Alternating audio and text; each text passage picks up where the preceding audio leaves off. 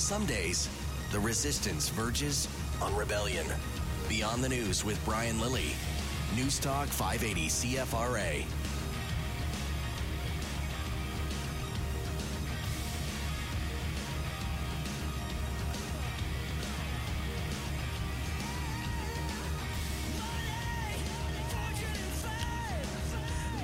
This is not what you would call a slow news day. You know, for goodness sakes, in the middle of summer, there are some days where you're just scraping at the desk, hoping for something to talk about. And then you get to the fall and it's, please, dear Lord in heaven, can we stop all the news stories coming out? There's too many. What are we going to talk about? How can we, what? Give me a break. Today, no shortage of stories. I'm not talking about the fact that the Red Blacks are still in first place in the Eastern Division of the CFL, despite the fact they didn't even play this week. They had a bye. They're not ahead by a week. They're behind by a week. They're still in first place. Not talking about the Chio Dream of a Lifetime lottery with the home.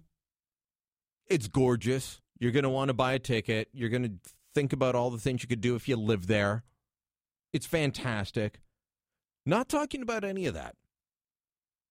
Let's just go through some of the stories that are out there right now that could be the very top story for us to talk about. You've got the Ottawa Hospital, Civic Campus. The NCC has been tasked to come up with new ideas on where to locate it. Why? Because some group close to Catherine McKenna, the environment minister, MP for Ottawa Centre, decided that putting it on the experimental farm on it's less than 5% of the land of the experimental farm, I believe. Instead of building across the street from where they are now and just moving everything across the street, that was evil. You cannot take land away from the experimental farm, even though the research they claim that goes on there has not been going on for more than 20 years. And so today they released 12 new sites, and 3 of them are on the site of the experimental farm. And then a whole pile of others are so ridiculously far away, it doesn't make any sense.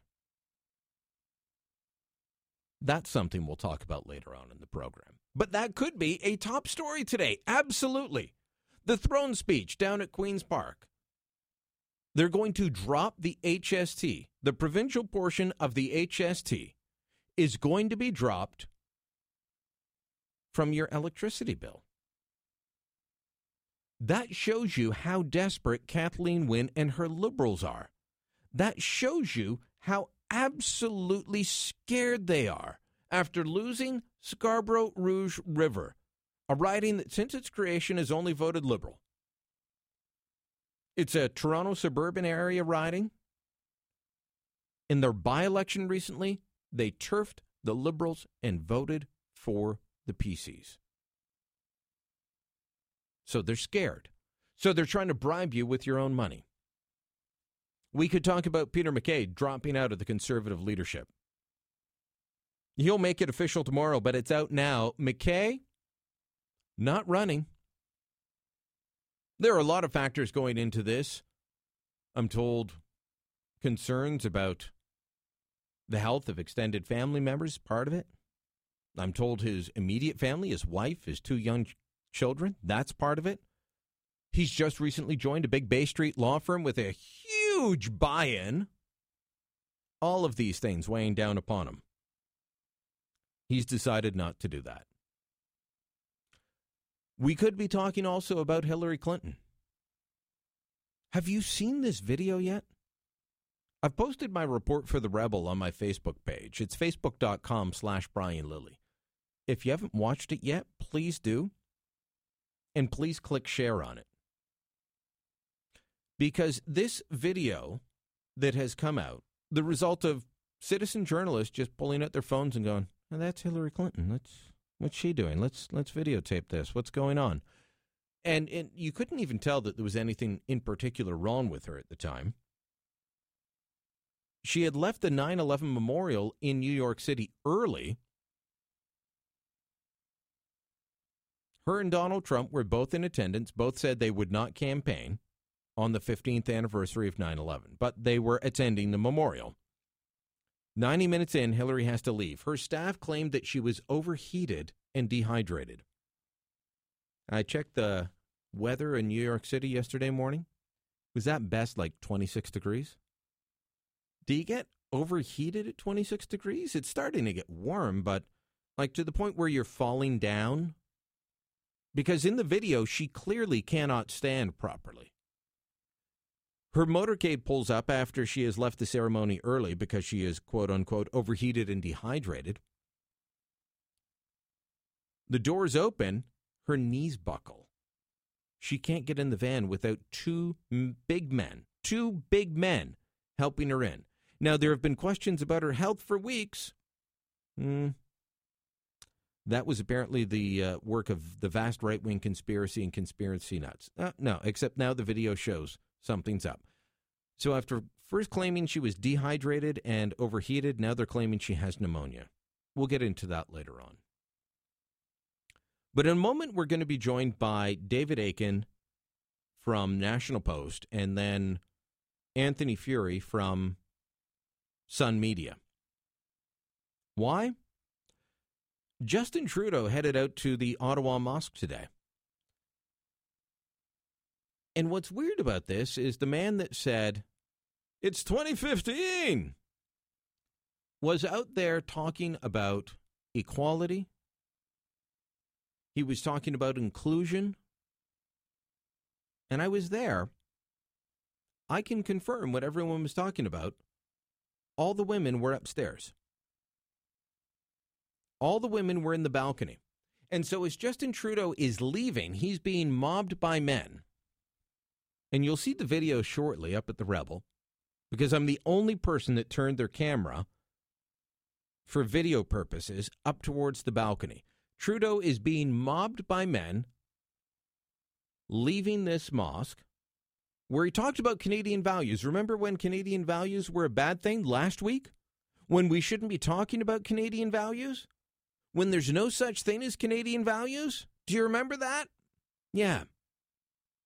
Well, Justin Trudeau was out there being mobbed by all these men because only men were allowed on the main floor of the mosque in the main room, other than the three Liberal MPs, local Liberal MPs, Catherine McKenna, Anita Vanderbilt, Karen McCrimmon. They were allowed in. They all wore headscarves.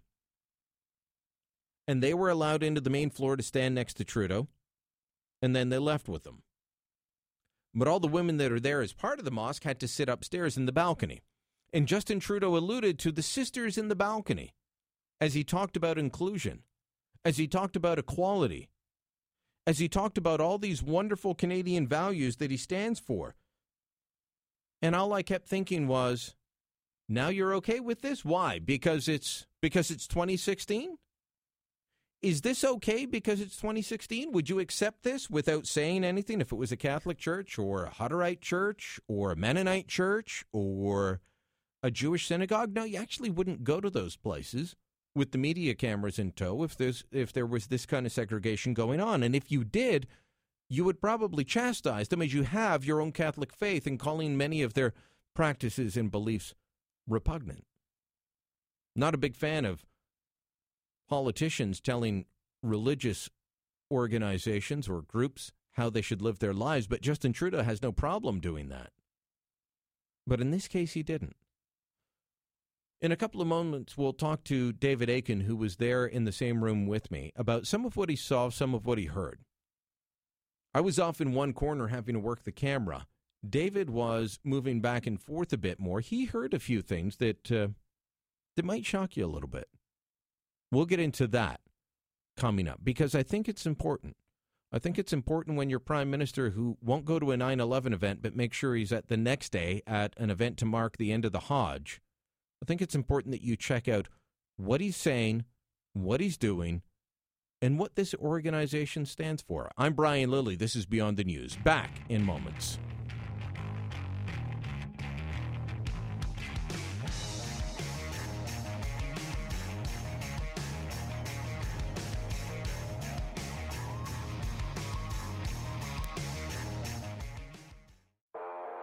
To you, he's rebellious. To official Ottawa, he's disdainfully insubordinate. You're listening to Beyond the News with Brian Lilley on News Talk 580 CFRA.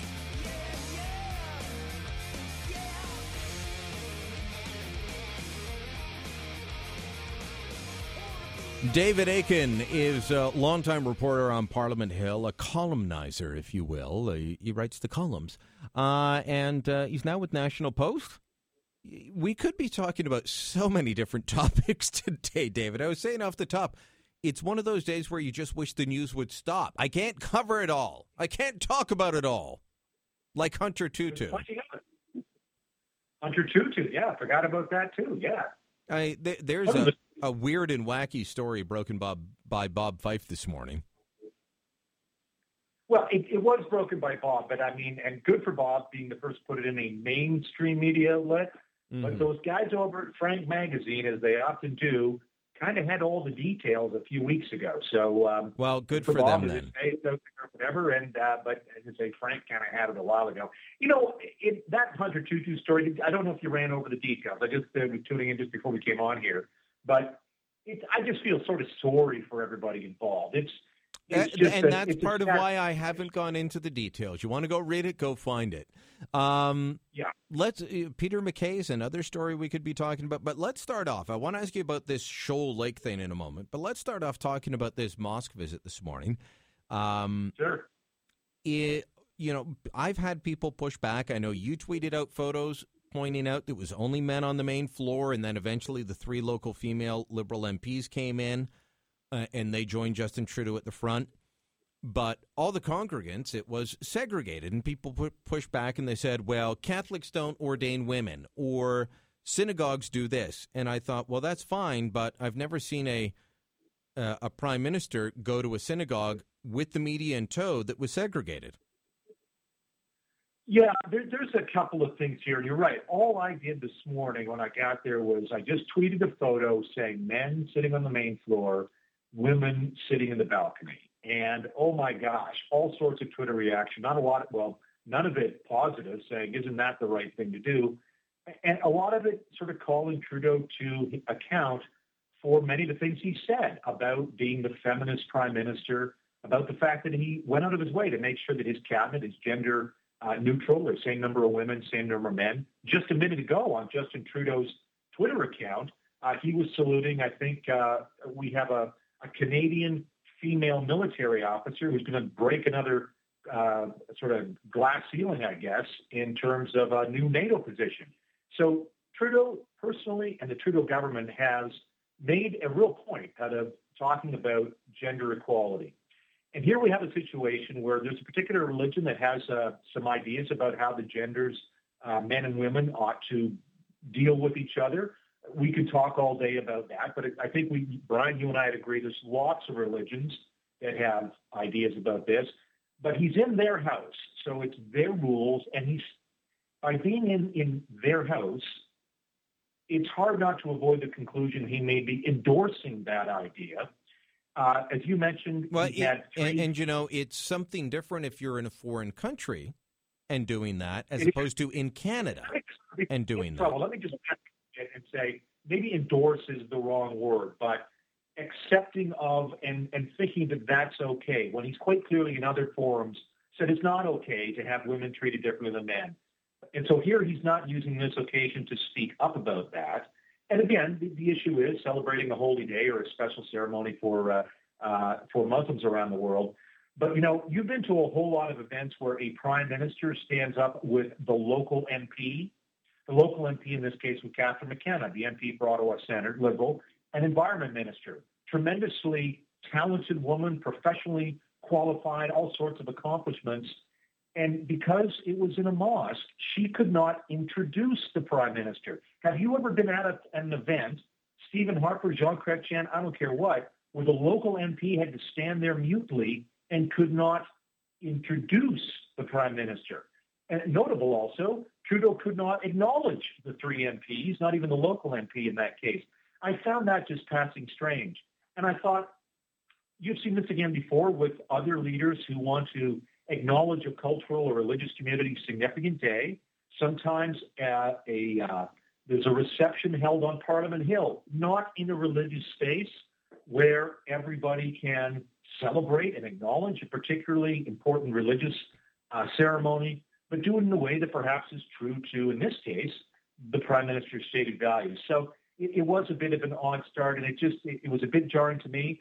Some of our female reporters, Brian, most of the reporters there, a lot of cameramen. They were cameramen. Mm-hmm. You were among them. But there were a couple of female reporters, and I heard at least one of them being asked to stay at the very least in the back or sides of the room, and they really weren't invited to cover it as men were free to cover that particular event. So you came up to my camera position at one point. We were chatting. The entire row of people operating the cameras were all men today. There are a number of women that are camera techs, ENG techs on Parliament Hill. None of them were there today. Not a single woman was in that row. Not a single woman came into that portion of the room. True. I did see one girl with her father, so I'm not sure the procedure there, sitting on the floor among the worshipers. But could you imagine Justin Trudeau, and I couldn't tell you, I have not seen him in any sort of Christian church going to a public event in a Christian church. He doesn't do that, I know of. Obviously, he was at the funerals for Maurice Boulanger. I think he's done some funerals in Montreal. But that's actually one of the things I'm digging into. It's going to take a little bit, going back and trying to go back as far as I can to see sort of what religious places that both Trudeau and his predecessor, Stephen Harper, where did they go? What were the circumstances? I've traveled, as you know, Brian, quite a bit with the previous, with both prime ministers around the world. But Stephen Harper once went to a Hindu temple, a very holy Hindu temple in New Delhi, India, and no women were permitted to be there. And then people said, well, wait a minute, that's, Charter of Rights our Charter of Rights doesn't apply to New Delhi, India. Fair enough. But Harper was respecting the religious rules of that particular site. I was with the Prime Minister when we visited the Western Wall in Jerusalem, very holy site. But fair enough, but those are both outside of Canada. When you consider that Trudeau has called his own religious values, or the values of the religious group that he still says he belongs to, so still says he's a Catholic, and he is willing to speak out against them. Now, I'm not a fan of politicians telling religious groups how they should run things, but if he's willing to say the Catholic Church has repugnant, that's a quote, repugnant views, then why is he not willing to say anything about other religious groups inside Canada?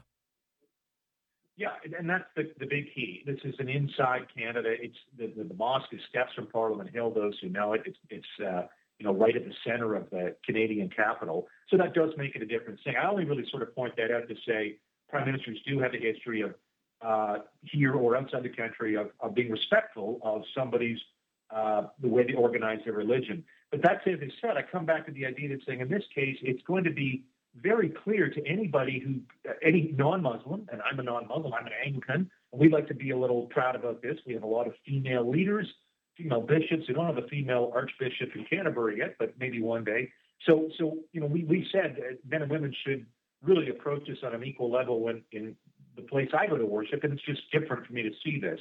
Okay. And I think quite clearly for a lot of my Twitter followers on Facebook, on the same thing, tens of thousands of people sort of responded to this saying, this is just something that's not right about this when we combine that with the prime minister of a country, the prime minister who's been very clear about gender equality. So they say maybe the out here, because clearly he wants to reach out to Muslim Canadians, and maybe the way to do it is not do it in their place of worship, but do it in a place where men and women can mingle and be seen as equals. Maybe that's the route around it. And you know what, Brian?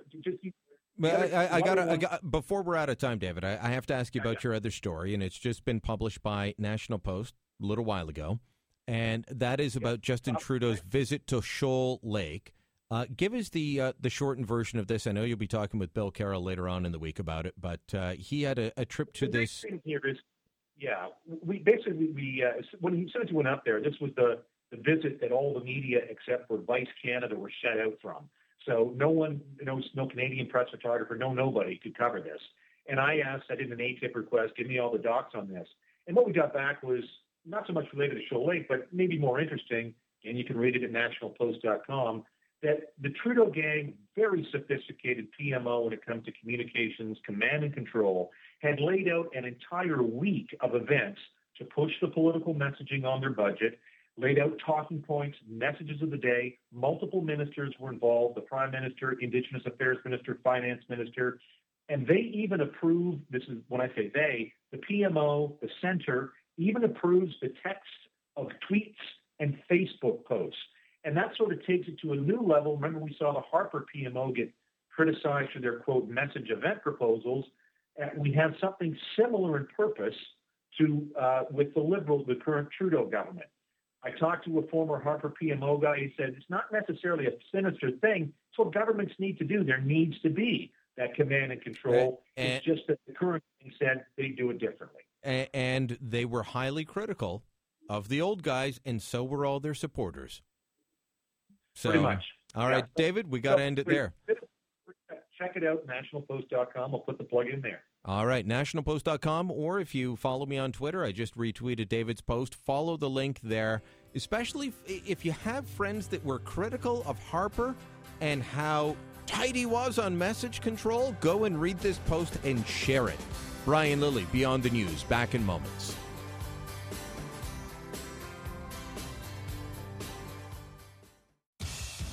Every revolution starts with a rebel. Beyond the News with Brian Lilley. News Talk 580 CFRA.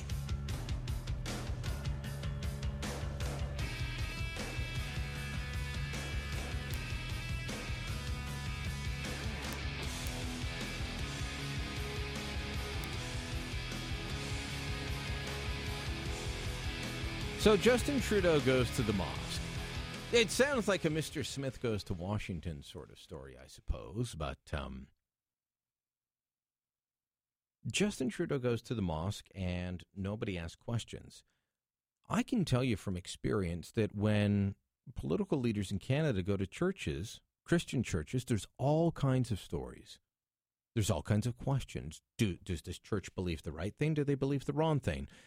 Is it a church that's socially conservative? Are they endorsing that? I remember Michael Ignatieff going to speak to a group of evangelicals that had come together for a meeting in Ottawa. His office did not want anyone to know about it. His office tried to make sure that nobody knew he was speaking to them. And yet Justin Trudeau goes to the mosque, and there's very few people willing to ask questions. Trudeau goes, and he's there for Eid al-Adha, which marks the end of the Hajj. And he says, well, this is an opportunity for prayer, forgiveness. And then he went on to talk about, it's strange, he was talking about Canadian values and about diversity being a strength. Diversity across our country, as we all know, can and must be an opportunity for us to grow, to challenge ourselves, to improve and to create a stronger, more peaceful society. But the Canada we live in today didn't happen by accident, and it won't continue without effort. Interesting. He also talked about inclusion, he talked about equality, he talked about diversity, and he saluted the sisters sitting upstairs. It was all very strange to watch, to listen to be a part of. Is this our feminist prime minister? Well, Anthony Furey is longtime media pundit. He's a comment editor at the Toronto Sun. I don't want to say the Star. That's in my head for today for some reason. The Red Star. You know, they're getting into the coffee business, Anthony. I have no clue what you're talking about. No? Star? Yeah, the Red Star is getting into the coffee business. Well, they're open. I'm not going to criticize because we just opened an Aroma Espresso at the bottom of Post Media Place. Well, I don't think we own it, but I don't think we own the franchise, but we opened it. And it's in the building. Well, good for you because it's not bad coffee. Let me ask you about this, though. You did some digging into this particular mosque that Trudeau visited today. This is a mosque that on their website has links to websites under the heading Links for New Muslims. They have a quote that says, "Once the Western civilization collapses, Islam will be the alternative and Islam only. Are Muslims aware as they face the temptations of the atheists of this divine fact and Allah's rule?" There are some jihadi promoting articles on the same website that they link to under Websites for New Muslims. Are there other things that should leave political leaders pause for concern? Yes, Brian. There's one thing that I found out when I did some sort of very rudimentary research into this mosque. I looked at the bio of the main imam who's standing to the right of Justin Trudeau in the press conference and all the photographs distributed by the Canadian press. His name's Sami Matwale. He's the head of the Ottawa Muslim Association. And according to his bio, very openly on that website, he's a member of the International Union for Muslim Scholars. So it sounds like a pretty benign thing, global Muslim scholars. I mean, sounds, pretty simple. However, that organization actually has a lot of questionable history to it, and it's even a designated terrorist organization in the United Arab Emirates. The United Arab Emirates says that it's a designated terrorist organization? Why? Because of its ties to the Muslim Brotherhood. The leader of IUMS, and he's now still the leader, he's sort of the open leader of it, Yusuf al-Qaradawi, he was a major figurehead in the Muslim Brotherhood in the past, a leading ideologue for them. There's some sort of debate right now as to whether or not he's still a member of them. He's made some sort of edicts criticizing them, but also seems to be in support. But that's the justification for it being on that list. And there are various other sort of aspersions cast around that the IUMS is an unsavory organization, sort of consistent with Muslim Brotherhood principles. Explain to people that, and I'm sure most in this audience, as soon as you say Muslim Brotherhood, they have a clue what we're talking about, and that this is not a great organization. But explain why this should leave people pause for concern, as opposed to just, well, it's a group of international Muslim scholars. That wouldn't have me worried at all, Anthony. But the Brotherhood is not your ordinary group, is it? No, the IUMS is a group that I wasn't too familiar with. I just sort of briefly heard about it, but researching further into it, it does seem that there are a lot of links.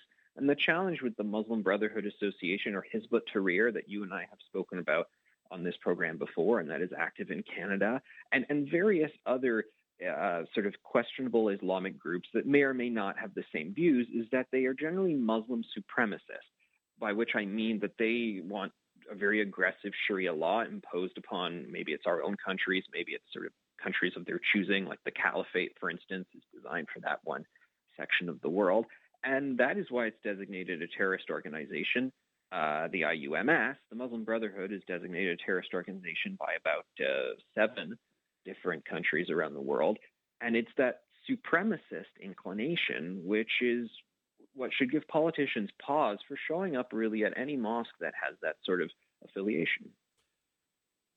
Could you imagine Justin Trudeau showing up at and I can't think of a single Christian organization that he's shown up to speak at, never mind a church, but if there were questions about their views of other faiths, their views on gender, could you imagine him showing up to speak? Outside of, as David Aiken pointed out a few moments ago, he's attended funerals. We can point to that, but that's not the same as showing up at one of their events to celebrate them, talk about them, and say, you guys are great. Yeah, I'm not at all. I can't speak to that, but if David doesn't notice any, I mean, he watches this stuff like a hawk, so he'd know certainly well. Yeah, I mean, there'd be outrage, and perhaps rightfully so. David, Brian, one thing that's always sort of made me perplexed is when you have a Christian group or a nominally Christian group that's doing really kind of radical or unsavory things, let's say the Westboro Baptist Church, we as a society feel completely comfortable ridiculing them and calling them out for their bad ideas. Oh, and by the way, in 2008, Stockwell Day banned Westboro Baptist Church members from making their way into Canada. Yet with these Islamic groups, we kind of rationalize the way we talk about them, or we try and kind of avoid the unsavoriness. And I just wish we could get to a point where politicians and the punditocracy and everybody out there in the public can sort of ridicule and call out these bad ideas just as much as we do with Christian groups. One day maybe we'll get there, but I don't think we're there now. I think you're right. Anthony, thanks for the time. Thanks. I'm Brian Lilley. This is Beyond the News. When we come back, you've heard that Peter MacKay is out of the leadership race. Well, who's licking his chops? You don't want to miss it. Beyond the News. Back in moments.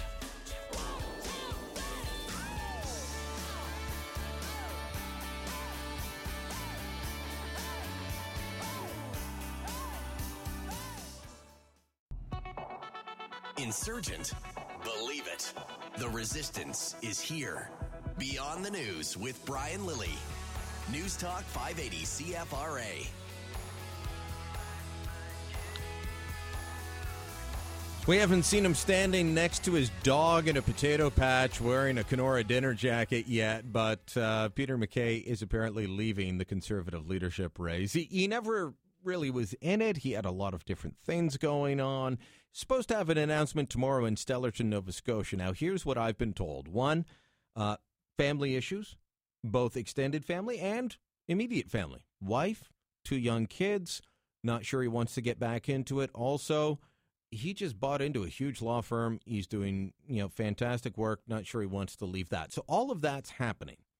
This breaks this afternoon, just before Evan Solomon speaks to one of the other big names people keep floating.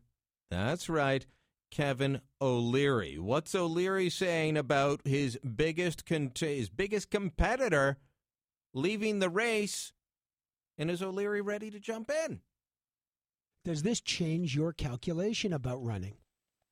Well, what it does now is it starts to tell me the shakeout's going to occur. I talked to him about 2 weeks ago, and I was under the understanding he'd wait till the end of September. But this brings a lot of air under the wings of many others that are considering this run. So, and I've been very transparent with you. I've said 2 things. Number one is if I can find somebody to back that I think has what I call the royal jelly, I'd be very interested in doing that because clearly I'm the leader now, and I could basically give somebody or help them become the Conservative leader. It doesn't mean they're going to be Trudeau, but it would at least get them to this first platform. So now I've really got to do my due diligence. There's 17 other candidates in the race, including me. And if I can't find one I don't like, this makes it really interesting for me. My probabilities of success in getting the leadership are much higher now. MacKay was my primary rival. He doesn't want the job. Interesting. He was your primary rival. Speaking of Kevin O'Leary, quote, I'm licking my chops now. If as the polls say, he was your primary rival, we don't know if Lisa Rate's going to jump in. I think she will. I know Andrew Scheer. But let me be candid. None of them are big names. The race has now been dominated by Kelly Leitch's issue of screening for anti-Canadian values. But with Peter MacKay out, I know you have a camp. Walk me through your calculation of what it would take to make you run, Kevin O'Leary. My interests are only economic and fiscal policy. You know that. We've talked about it for months. You're the guy that got me into this debate after we saw the disaster of Rachel Notley and Kathleen Wynne. I'm a concerned Canadian taxpayer, a pissed off one at that. So I want to fix that. If I could find somebody that's willing to take the slings and arrows of leadership for at least till 2019, because it's a really crappy job being the opposition leader. But now, the way I'm seeing the country, I think the contest, at least beating Trudeau in 2019, is 50-50.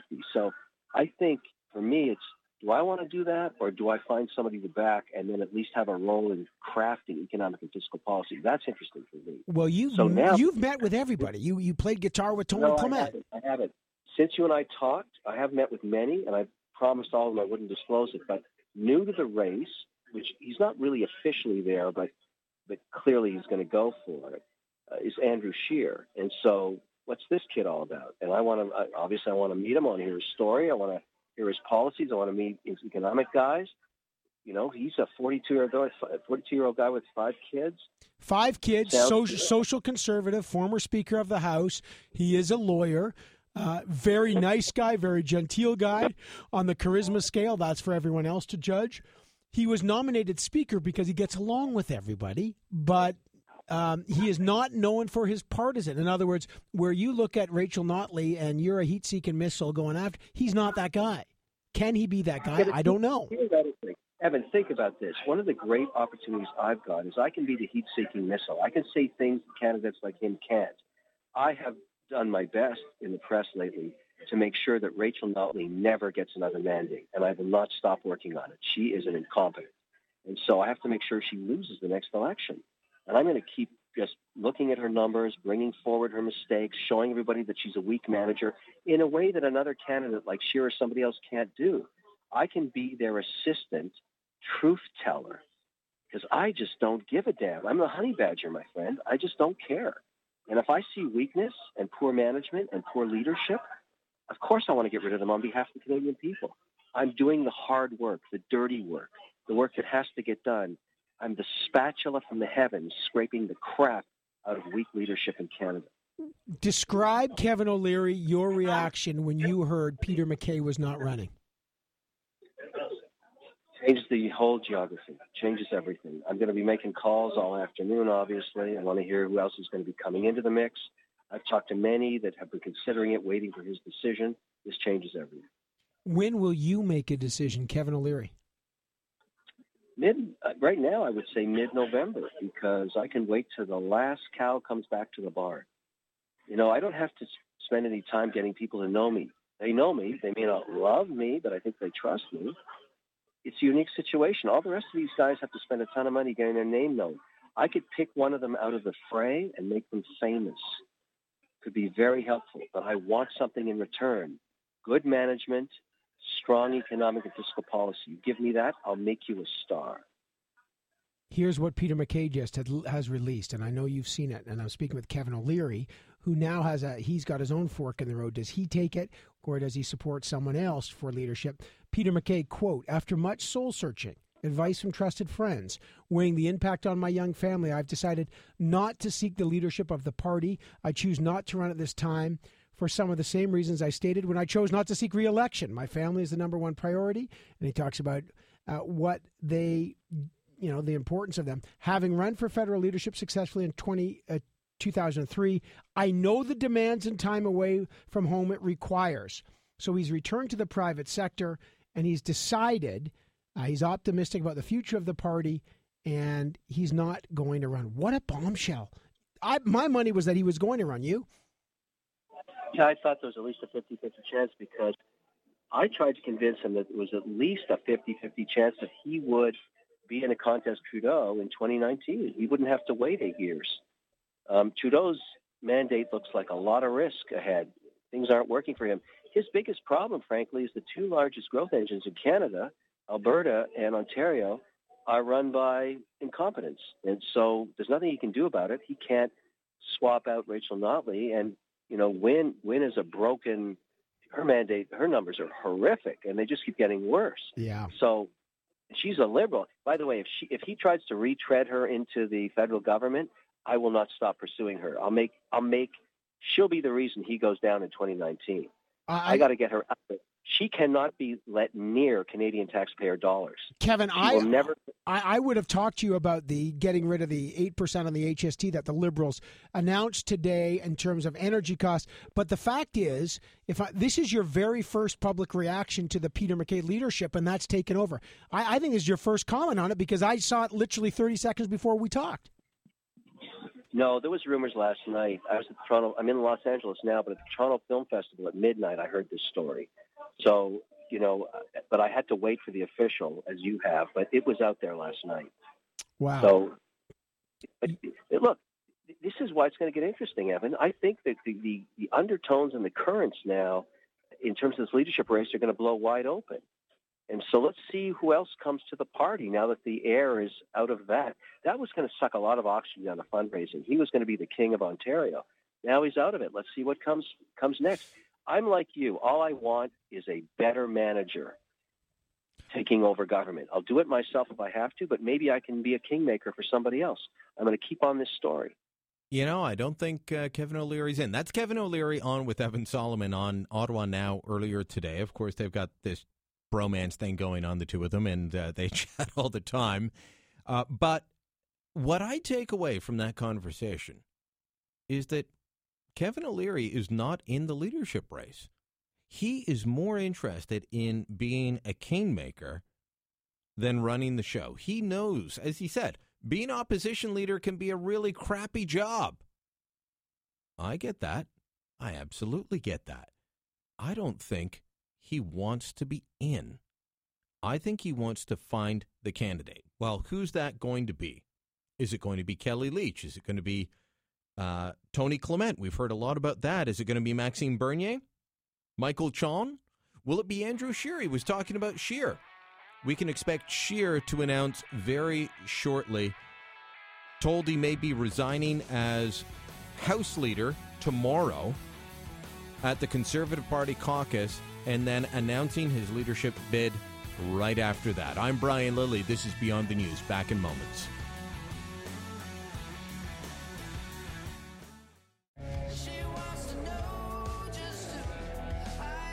A rebel? You know it. Beyond the News with Brian Lilley. News Talk 580 CFRA. So what is it about our elites in this country? They just can't seem to figure it out. Last week, for the last 2 weeks, I guess, we've heard nothing about how, or nothing except how, Kelly Leitch is out of touch. She is completely out of touch with the Canadian public. Martin Patriquin on CBC Power and Politics, that, unwatchable TV bore fest, said that her question on whether we should screen immigrants and refugees for anti-Canadian values made her unelectable. Aaron Weary, someone you probably have never heard of, but who's on all the right panels. No one's ever said to you, read an Aaron Weary article, and yet he's there saying, this is a bad week for the Conservatives. The day after, what happens? A poll comes out showing 2/3 of Canadians support Kelly Leitch's idea. Now, that is down from a much higher number in an earlier poll that was commissioned by the Pierre Elliott Trudeau Foundation.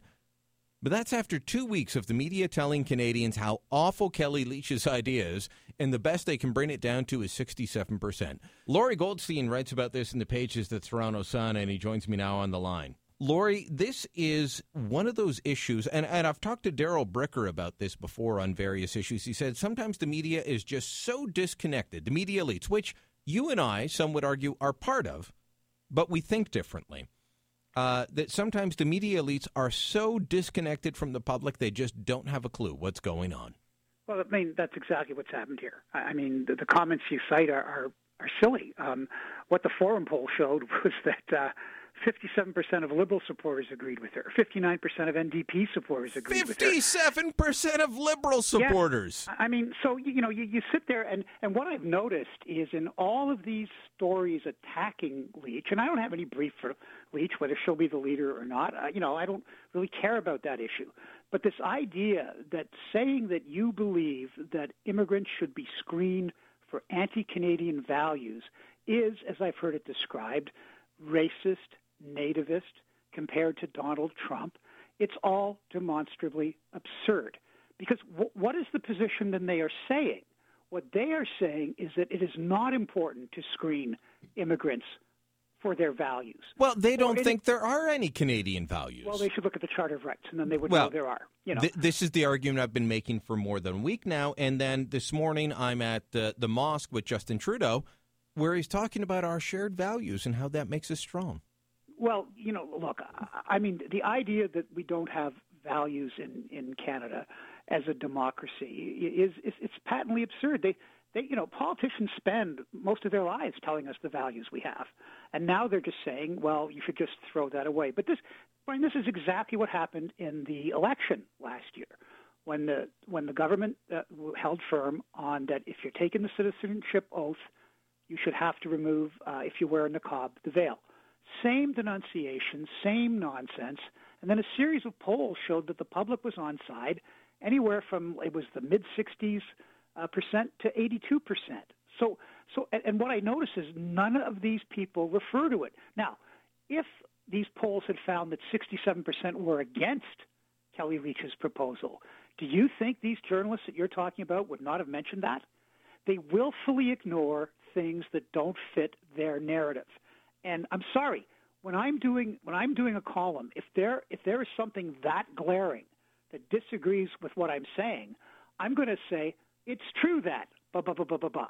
But this is what I believe.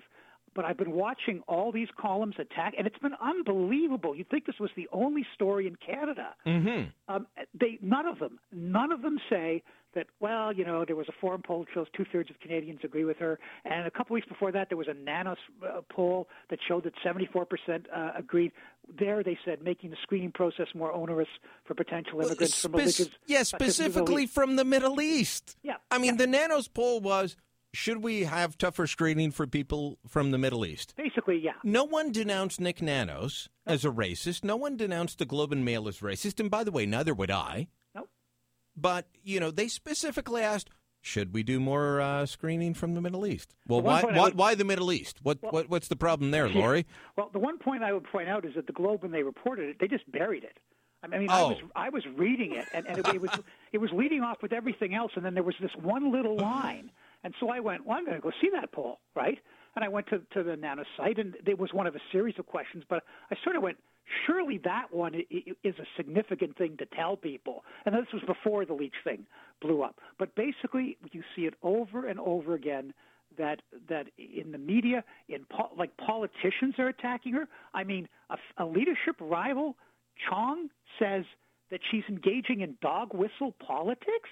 Well, and unfortunately for Stephen Harper, he's got this woman named Rachel Curran who is going out there on all the shows, yes, denouncing her, and she is introduced as from Harper and Associates. Well, look, Stephen Harper fought back against the court ruling that said you've got to allow the niqab. He thought this was an affront. You've got to allow people to wear the niqab during the citizenship ceremony. Yeah, well, what I would say ultimately... Guess what? 2/3 of Canadians in this forum poll still think that's a bad idea. Well, the argument I would make here is that this is really about the Tories. They aren't ready to lead. They are confused. They are apologizing for who they are. They're turning their back on their legacy. I mean, that's the effect of Curran going out there. I mean, they seem to think there's some distinction between what their stand was on the niqab and what Leach is saying now. There isn't a distinction. And so I just look at them and go, you people, you don't know what you're doing. You're running around in 1,000 directions. You think the way back to power is to be nice, to the Liberals. Appeasing your enemies doesn't make them your friends. Trudeau, and they're laughing their heads off standing back.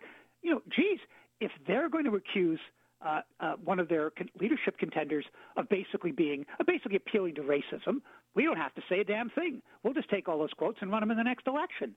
And they, and then Rona Ambrose, the interim leader who's supposed to be objective, attacks Leach, and now she dials it back and says, I can tell you why she's out of control. I can tell you why she's dialing it back, Lori.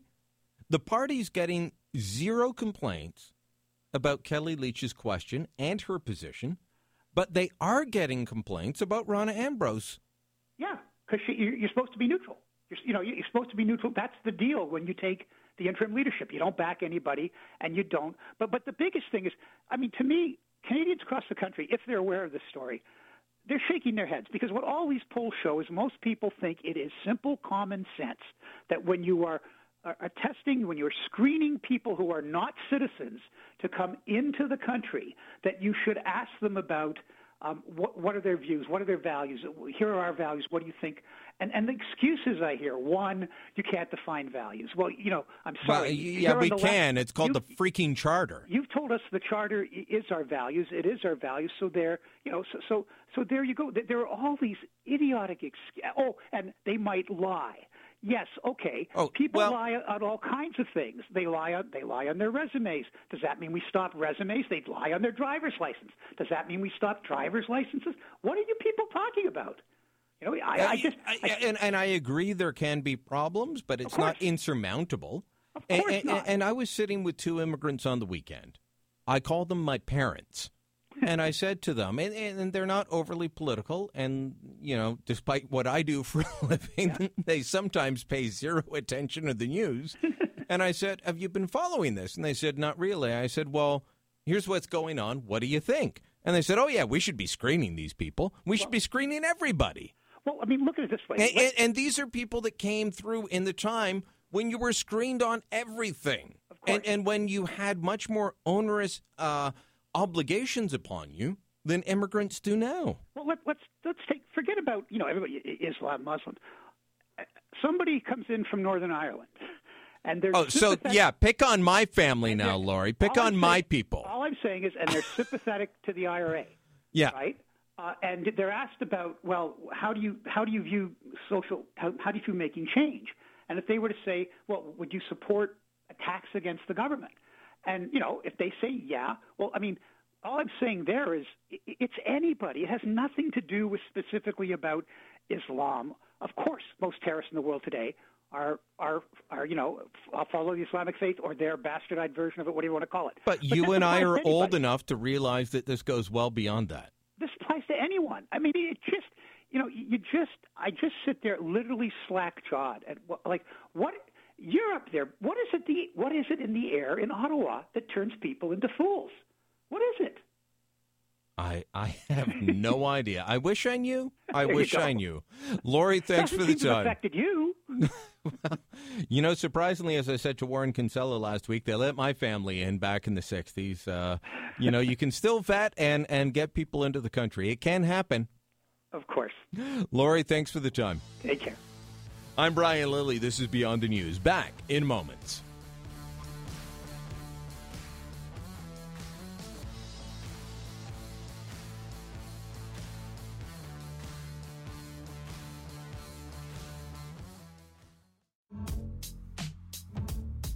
Beyond the News with Brian Lilley. Join the resistance on Facebook and Twitter at CFRA Ottawa.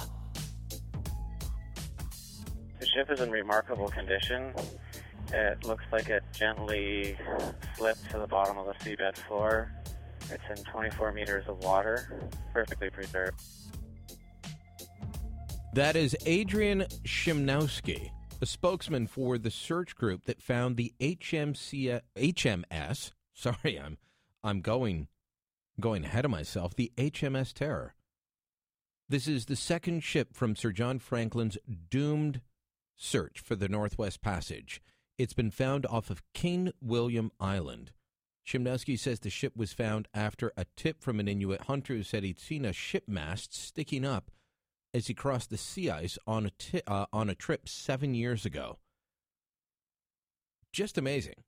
If you are a fan of history, if you're a fan of the explorers that helped map out so much of this country, this is just amazing, amazing news. It's better than what I'm talking about in terms of the Ontario throne speech. We'll get to that in a moment, but unfortunately, I just found this. Was just talking with Laurie Goldstein about the elite folks being upset at the idea of Kelly Leitch and her proposal. It continues to be talked about. In fact, on CBC, just last Friday, less than 24 hours before the Forum poll showing that two-thirds of Canadians, including 57% of Liberal voters, like Leitch's idea, Martin Patriquin, who is, somehow a writer for Maclean's, he was saying that this proposal of Leitch of vetting people based on anti-Canadian values made her unelectable. He and Aaron Weary, and I know you're saying, Aaron who? I'm making him more famous than I have to because you're not watching him on TV, and nobody has ever in their lifetime said to me, did you read that Aaron Weary piece? Doesn't happen. Just doesn't happen. They're both sitting there snickering at Leitch's proposal. Well, guess what this proposal has done? According to a poll done for Postmedia by Main Street, a poll of 5,250 Canadians conducted September 7th to 8th, they asked Canadians, this is not all Conservative Party members, but they said, who do you think should lead the Conservative Party? Only one name beat Kelly Leitch. That was Rona Ambrose. Not Peter MacKay, not Kevin O'Leary. Rona Ambrose, who cannot and will not run. She got 26% of the vote. Among the rest, Leitch was in first place. 15% said Leitch. Now, this is a wide field. So 15% when you've got, probably 8 different names in it. That's pretty good. I'm waiting to see the full results. I'm just looking at a post-media write-up that was just published on this.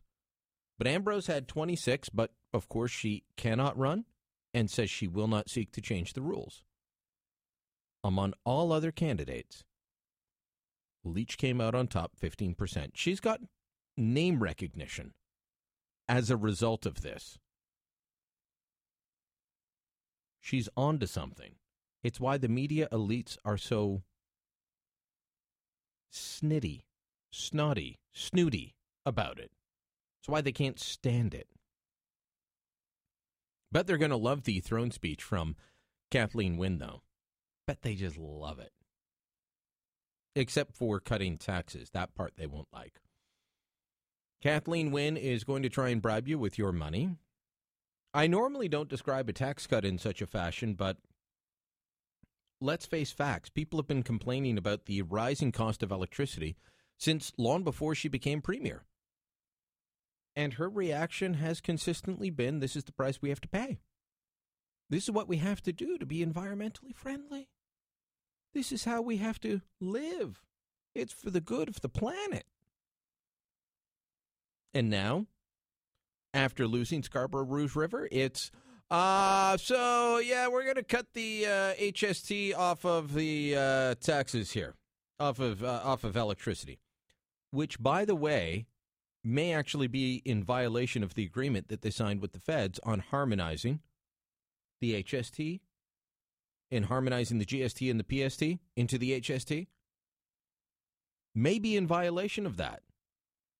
We'll see. The other thing she's promising, again, bribing you with your money, she's saying she will create 100,000 new childcare spaces in Ontario. This is all about turning around her government's fortunes. This is not about doing what's right for the province. This is not about what's best for the province. This is not about looking after taxpayers' money, righting the ship, fixing the economy. None of that. We'll really dig into the throne speech in a little bit. Coming up next, though,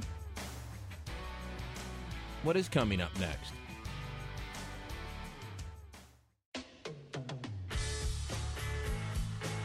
He's hated in official Ottawa, which is okay in our books. Beyond the News with Brian Lilley on News Talk 580 CFRA.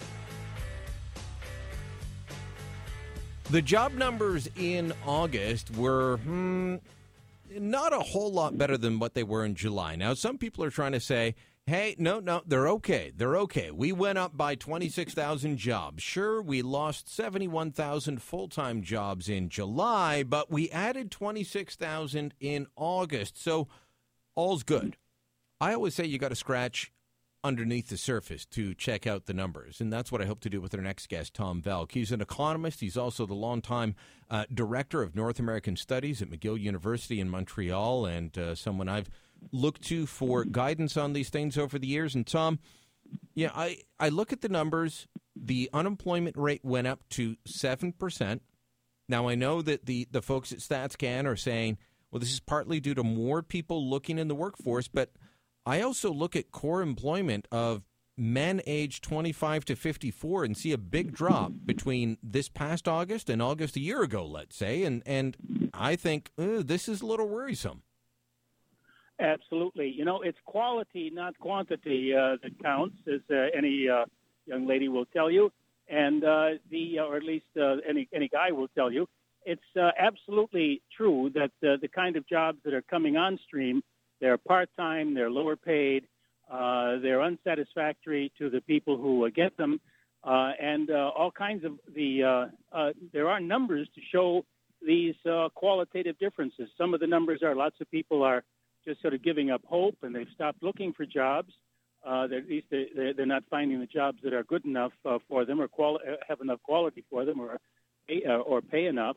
You have an awful lot of the jobs really belong at kind of an entry level, and nonetheless, older people are expected to be satisfied with them. But the numbers, you know, these latest numbers show that people 15 to 24 and people 55 and up actually saw increases in employment compared to people 25 to 54. Are they mainly getting those part-time jobs that you're talking about? That's right. They're getting those part-time jobs. If you're young, you're flipping hamburgers. If you're an old-timer, you're bagging groceries at the supermarket. You're certainly not in the planning office of your old firm. They're pushing out older guys, trying to buy them out, buying them out by way of early retirement and so on.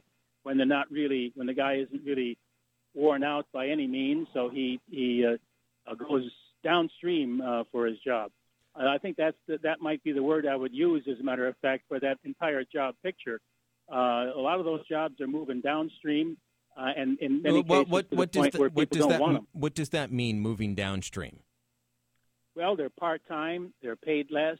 They are forcing the folks who get the jobs that are available to move out of a familiar industry or a familiar track where they've built up experience, they've built up some knowledge. Some of that is due to trade pressures in the manufacturing sector, for example. Some of it is due to, and of course the government is trying to say that a lot of it is due, and I think that's a mistake. Some of it is due to the cycles that we have in commodity prices.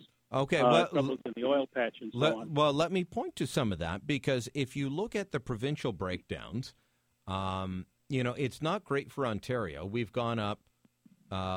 Let's see, this is by the thousands is how they do it. We've gone up 0.08. So in full-time jobs in Ontario, we have gone up by 0.08, or 0.8, sorry. So we've gone up 800 jobs. Our population for the labor force has gone up by almost 15,000, but we've added 800 full-time jobs. That's not great. We've added 36,000 part-time, but we've only added 800 full-time jobs as the population's gone up by 15,000. You go out to the oil patch. On the full-time job side, Saskatchewan has lost 4,500 full-time jobs. In Alberta, it's 90,000 full-time jobs that have disappeared. And I think, that... And nationally, it's 68,000 full-time jobs for men aged 25 and over. If this was happening in any province, real jobs that get lost. If this was happening in any province but Alberta, Tom, speaking with Tom Velk, an economist at McGill University, longtime director of the North American Studies Program, if this was happening in Quebec, this would be a national outcry in the media and from our current Liberal government. If this was 90,000 women had lost their job, this would be a sexist, plot within the economy, and yet there is absolute silence from the government on the fact that this is happening. That's right. Well, a lot of those folks in Alberta, of course, don't vote for the kind of government we have, and of course, the kind of government we have has this sort of wacky green approach to the world, and they've been killing jobs in places like the oil patch and in the energy sector in this wild-eyed notion that somehow Canada, with our 30, 40 million people, is going to make a big difference in a world where the population is measured, of course, in billions, and where very few people share our willingness to kill jobs and kill off growth and kill off economic opportunity, all in the name of some kind of green fantasies. I mean, the boy band leader that we have running the country has these dreams of becoming, who knows, some sort of savior for the trees and the owls and the bugs and the worms and the clean air. The fact is, of course, we have the cleanest country, one of the cleanest countries in the world already, and what he wants to do is to add his microscopic level of difference to the world's cleanliness at the price of hardworking Canadians, and that's the political sin of it in it. You're in Montreal, right? You've watched as these hearings have been going on, and then shut down by activists that were upset that the former premier, Jean Charest, while he was a lobbyist for TransCanada, met with them Now, these same members of the National Energy Board also met with activists opposed to the pipeline ahead of the hearings. That didn't seem to bother anybody. Yep. Are we living in a make-believe world where we think Well, the economy can absolutely grow are. from nothing? I'd like to see them meet with the guys who are out of a job. I'd like to see them meet with the mothers who have to put peanut butter in the kids' sandwiches instead of salami because the family income isn't adequate for a decent school lunch any longer. All that in the name of some kind of, as I said, this green utopia that will not be the consequence of the troubles in the oil patch, but will make the elites, who of course bear none of these costs, feel good about themselves and about their green morality. It's and of course they surrender to the big noise makers that are the activists in this green movement, instead of listening to the hardworking people who are bearing the very real tax. It's a real tax in the sense of the lost job, lost opportunity, lost future, and all in the name of, as I said, these political correctness, political fashion. Well, we've got a premier in this province that has finally figured out that people are upset about her green policies and is going to try and roll back something on the cost of energy in Ontario, but I'm not sure that it's going to be enough. Tom, let me ask you this. As you look at the jobs numbers, you look at the fact that Canada was one of 3 countries in the OECD that has had a drop in exports. You look at the GDP numbers. Are we currently experiencing a healthy economy in Canada? Well, absolutely not. We are in trouble, and if the national government wanted to do something serious, I'll just give you one example. They could have really beaten up on Obama, who was responsible for, of course, reducing a good fraction of our oil exports and making it and painting our oil as dirty oil and all of those fantasies that the Greens were peddling down in the USA. A manly, if you don't mind that use of that word, I certainly don't mind it, Prime Minister would have gone down there and really dressed Obama down for the ridiculous pain that he was imposing on our exports for no other reason than to buy himself, Obama himself, some votes from American Greens at our cost. That's at least one thing that could have been done and of course, wasn't done. We are guilty to a degree of the politicians that run us are certainly guilty to a serious degree in making our major export, our commodity exports, less profitable and less prosperous than need be. Tom, thanks for the time today. All the best. Hopefully you can pass on some wisdom to your students. Great to talk to you again. Tom Velk, an economics professor at McGill University, longtime director of their North American Studies program. I'm Brian Lilly. This is Beyond the News. We'll be back in moments.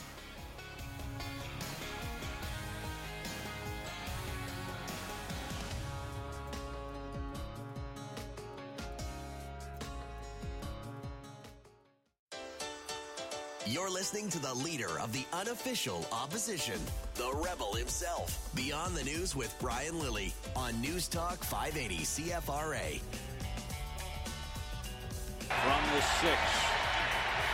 Rodgers thought about running. Steps back, firing over the middle. Caught. Touchdown, Nelson. Isn't this a great time to be a football fan? If you are a total football fan, like I am, then this is a good time of year. The CFL is, halfway through the season? A little bit more than halfway through the season, actually. The NFL has finished season 1, and college football is in the middle of, they just finished up week 2. Lee Versage from TSN 1200 joins me now. And Lee, I guess for local fans, let's start on the local side. The Red Blacks had a bye this week, and the good news is the Eastern Division is so pathetic that we're still in first place. And thank you for having me on, Brian. And just to let you know, I'm on my way to watch more football as we speak. So you're right in my wheelhouse right now. Yes, Red Blacks bye seems like forever that they've played. In fact, if you want to manipulate the schedule to make it sound better, you can say that 3 games in 39 days for the Ottawa Redblacks before they go into Calgary coming up on Saturday. And you're right that the good news is that some of those teams beat each other up. Hamilton and Toronto split. And, you know, the Tiger Cats still don't look that good, even though people think that they are the best team. They're now 5-6. Look, they did not look good against the Argos. They looked good for the first half. They didn't look good for the second half. Well, which is so strange because have literally, Brian, given up minus 100 points in the first half, and they've given up, or they've scored 127 more than their opponents in the second half going into that Toronto game. So it's crazy that it was completely switched in the last game. But for the Ottawa Redblacks, I think the best case scenario happened. You had a game go to overtime, 2 battles of Alberta, one on the Labor Day Classic, and then what you did have was Calgary winning both. Now they're 9-1-1. Now they're easily the best team in the Canadian Football League, and it's going to be tough for the Stampeders not to take their foot off the gas pedal when they play Ottawa. I don't care what you tell me, going through 2 Edmonton games, and then with an Ottawa team coming in that you look at the schedule and you look at the standings and you know the shop probably should have beat them here in Ottawa, that maybe it's advantage Redblacks with all this rest going in on Saturday. So the Redblacks are looking good going forward for the playoffs. But, I mean, if you look at the simple fact of the matter is you compare the standings, and we would be in 4th spot just ahead of Edmonton if we were in the Western Division. We'd be beating out Edmonton and the hapless Rough Riders. Right. Now, that's easy to say. That's like saying, well, the Western Conference and the NHL, right? Because Ottawa's East, but they've been to twice, and they tied. You're breaking up, Lee. Hold on. Can we fix that? Are you there, Lee? I'm still there, yeah. Okay, good. So you were saying about the different conferences. Well, look, the Ottawa Senators play in the Eastern Conference. Who cares how they do in the Western Conference? When you have a schedule that they do, they beat Edmonton twice, they tied Calgary, they've done okay against the good teams in the Canadian Football League. But it's now time to take advantage. Hamilton's struggling, Toronto's struggling, and for the Ottawa Redblacks, who have made some big decisions, they cut Jermaine Robinson this week, one of their veterans. They cut another veteran, David Hines, last week. So this is a team that is not okay with being average. And right now, the Ottawa Redblacks are looking to make a big statement, I think, in the next couple of weeks. I can't tell you how big that game against the Toronto Argos at home on September 23rd is. If they win that game, the one after the Calgary game, they're going to be on a ship to the playoffs and then can kind of gear themselves going into November. That's how big a game I think it is coming up in a couple of weeks at home. All right, got to ask you about college football. Are you a college football fan? Oh, massive college football fan. Okay, now I'm a domer for sure. Yeah. And so it was great to see the Irish come back. I mean, we lost our first game to the Texas Longhorns and then, creamed the Nevada Wolfpack. And you're saying who? But we creamed them 39-10. But, it doesn't matter. In college football, you lose your first game, you're dropping. And so depending on the poll, we went from ranking 8 or 9 down to like 18. And the season's essentially over. You're not going to win the national championship like this. Well, we'll see. It's possible. If they win every game, Notre Dame could still pull it off. If they win every game from now on. Look, and I like the we, but who cares about Notre Dame because they're not very good, Brian. Oh, shut up. What we do care about is the fact that Oklahoma lost and LSU lost in week number 1, and 3 of the top 10 teams lost. Yeah, there were some big upsets. All of those teams are going to have to run the table, but there's no good games this week. So next week and then the week after, there's a couple of huge games. But the big thing to me in college football, if you follow it closely, that the Houston Cougars, who beat Oklahoma, who went 11 wins last year, including beating Florida State, they're in the top 4 right now. When was the last time that happened? They're not in a Power 5 conference. Will the committee allow Houston to stay there if they run the table? They don't have another big game until Louisville coming up in November. They're going to be there, but can you put a team that's in a non-Power 5 conference into the Final Four? I don't think so. That is the big – well, they're there now. So how are they going to fall out if they beat Louisville? We'll see. I'm looking at the AP 25, and they're right behind Clemson, which is a powerhouse. Clemson, Florida State, Alabama, and when you watch Alabama play, you realize why they are consistently at the top. They're just an amazing team. They really are. I think Clemson... I hate saying that. Barely. Well, that's okay. Roll Tide, which is good, Brian, for you to expand your horizons just a little bit. But Clemson barely got by Troy this week. Like, they beat them by 3 points, and they barely got by Auburn. They do not deserve right now to be in that top, but they're there on reputation, and we'll see if they can back it up and get better as the season goes along. But they have not been very good so far. By the way, just to make a little Ottawa connection to Clemson, I don't want to get his title wrong, but David Wilkins, the former U.S. ambassador to Canada, he's big down there. I think he's on the board of governors or something, and every time I see him or talk to him, he's always trying to turn me into a Clemson fan, and I told him it's not going to happen. Well, you need another team to cheer for, that's for sure, but Clemson, I wouldn't be the one I would pick. Look, we came close in 2012. We just, it killed us. NFL Week 1. Tom Brady suspended for the first 4 weeks. Unbelievable that this happened, but then they play last night, and Jimmy Garoppolo goes in, and you're like, Tom who? Yeah, and that's after 1 week and preparation and not having a lot of tape on a quarterback, and we'll see. Don't get carried away about how well Jimmy Garoppolo played last night. He did very well. Yes, he did. He played very well. So did Carson Wentz, the rookie for Philadelphia. So did a lot of quarterbacks yesterday. And the reason is teams do not have tape on these guys to have a game plan set. We'll see in weeks 2 and 3 if they're as good as they were in week 1. But there's no question, and Tom Brady should have been suspended. I don't know why you would say that.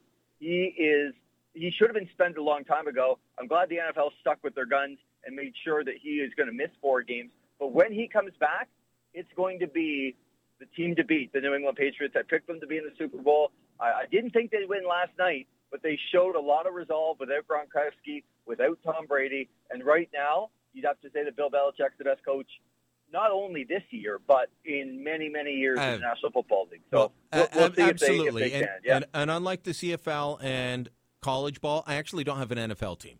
I know Evan Solomon has 2 because he's got to have 1 for each league. I don't even have an NFL team. I just watch to enjoy the games. I'm not there to cheer for anyone in particular. Which makes you smarter than me because I am a 35-year Dallas Cowboy fan. How about them Cowboys? And it has not been an easy ride. Yeah, you and my brother's buddy Darcy. You've been both long-suffering folks. At least you're not like Scott MacArthur, who, what was he, a Cubs fan? Cubs fan and 49ers fan, so he's been struggling as well. It's always good to hear Scotty on the Blue Jay coverage on TSN, and he's doing a great job. But that's another team that, boy, it's going to be pretty exciting down the stretch in the next 3 weeks for that team. So lots going on. That's for another day. You should have seen the crowds when I was down there last week, Lee. I actually ended up parking and going for a burger rather than fight the traffic as I left the 1010 studios in Toronto on Friday night because of the Jays game. It was wild. What you're telling me is there's a big enough crowd that somebody recognized Brian Lillard. Talk to you later. Lee Versage from TSN 1200. I don't know why I have him on, ever. I'm Brian Lilly. This is Beyond the News. Back in moments.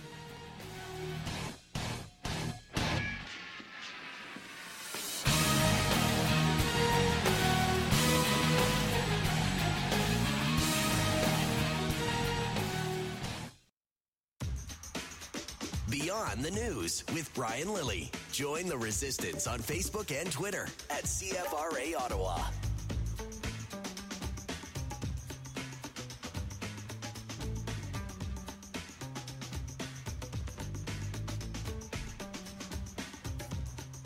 I know lots of you are dying to call in and comment on my conversation with Lee Versage in football, but hey, it's my show, so I get to talk about what I want, and I like football, so if you have a Notre Dame call, comment on the Domers, how great the Fighting Irish are. It's 521-TALK, 521-8255. Other than that, not taking any calls. You don't have a comment on Notre Dame, 0 call. No, I'm joking. But if you do have comments on, I'm going to delve deeper into what Kathleen Wynn's doing right now. But if you do have comments on the issues that we talked about earlier, be it the visit that Justin Trudeau did to the mosque earlier today, where there was complete gender segregation, something he would not accept from other religions. I'm not telling the mosque what they have to do. I'm just pointing out that Justin Trudeau wouldn't accept this elsewhere. But he will accept it here and talk about the sisters upstairs. If you have a comment on that, it's 521-TALK, 521-8255, or star 580 on Bell Mobility. If you have a comment on my conversation with Lori Goldstein on how the elites just get it so wrong, then I'd love to hear from you. 521-TALK, 521-8255. Beyond the News at CFRA.com is the email address. You know, the media elites are convinced that Kelly Leitch is wrong and dangerous and horrible, and yet this is not only supported by more than two-thirds of Canadians, but also it's actually put Leitch in the first-place position among those who can run for the Conservative leadership, according to the latest Main Street poll. A poll of more than 5,000 Canadians. Could most of them have picked Kelly Leitch out of a lineup 2 weeks ago? No. But they like her idea. They like the cut of her jib over this issue. Isn't that different? You got thoughts on that? It's 521-TALK, 521-8255. But I want to talk a little bit about Kathleen Wynne in her throne speech today and this cynical ploy that she has going on. Just before I get to that, by the way, Eaton Burke from Barrhaven, he was our Sens qualifier at 8:35. I forgot to get to that earlier.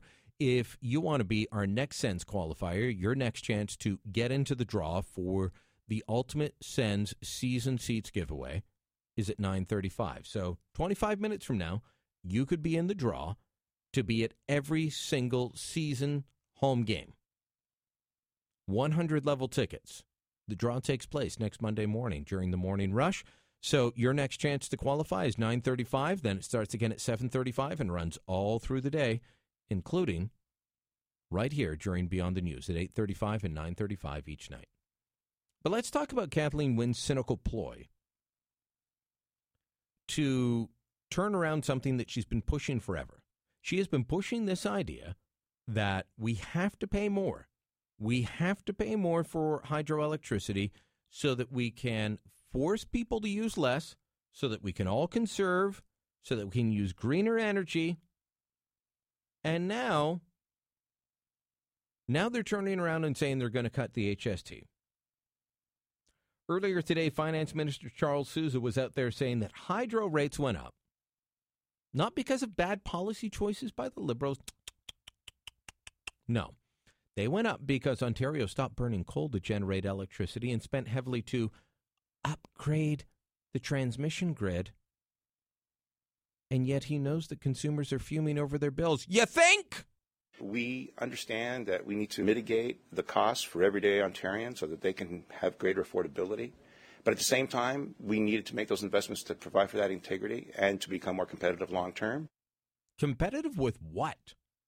We can't buy our electricity anywhere else. We're captive to a monopoly. Wherever we live, that's the monopoly. Meanwhile, Energy Minister Glenn Thibeault saying, okay, well, you're going to have that 8% taken off your bill due to the cut, taking the provincial portion of the HST off. But he says, you know what? Taxpayers are going to spend an awful lot of money to subsidize electricity ratepayers. They're the same damn thing. Why is he even bother talking about this? We're looking at about $1 billion that we're going to be giving back in savings on tax savings. And then, of course, I think it's important for us to recognize that we're doing something for our remote, rural, and northern customers and consumers as well. They're going to be saving about 20% on all of their bills. Okay, my last bill was $235 for 1 month.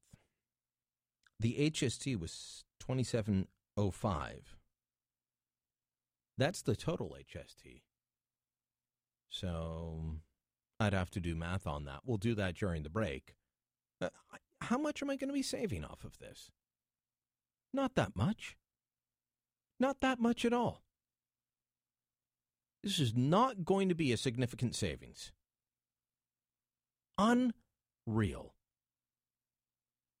But hey, they're going to say it's going to be fantastic, right? Christine Van Gyn, meanwhile, from the Canadian Taxpayers Federation, says she's right. It's not going to give us much relief at all. Basically, the Premier buying people off with their own money. It's a cynical move, and it doesn't actually address the root causes of the energy crisis in Ontario. Our bills grow at an average of 8% a year. So if we have an 8% reduction this year, what's going to happen next year when they don't have an HST to cut? What are your thoughts? 521-TALK, 521-8255, star 580 on Bell Mobility. I'm Brian Lilly. This is Beyond the News. Back with your calls, your thoughts in moments. You want to email me, beyondthenews@cfra.com.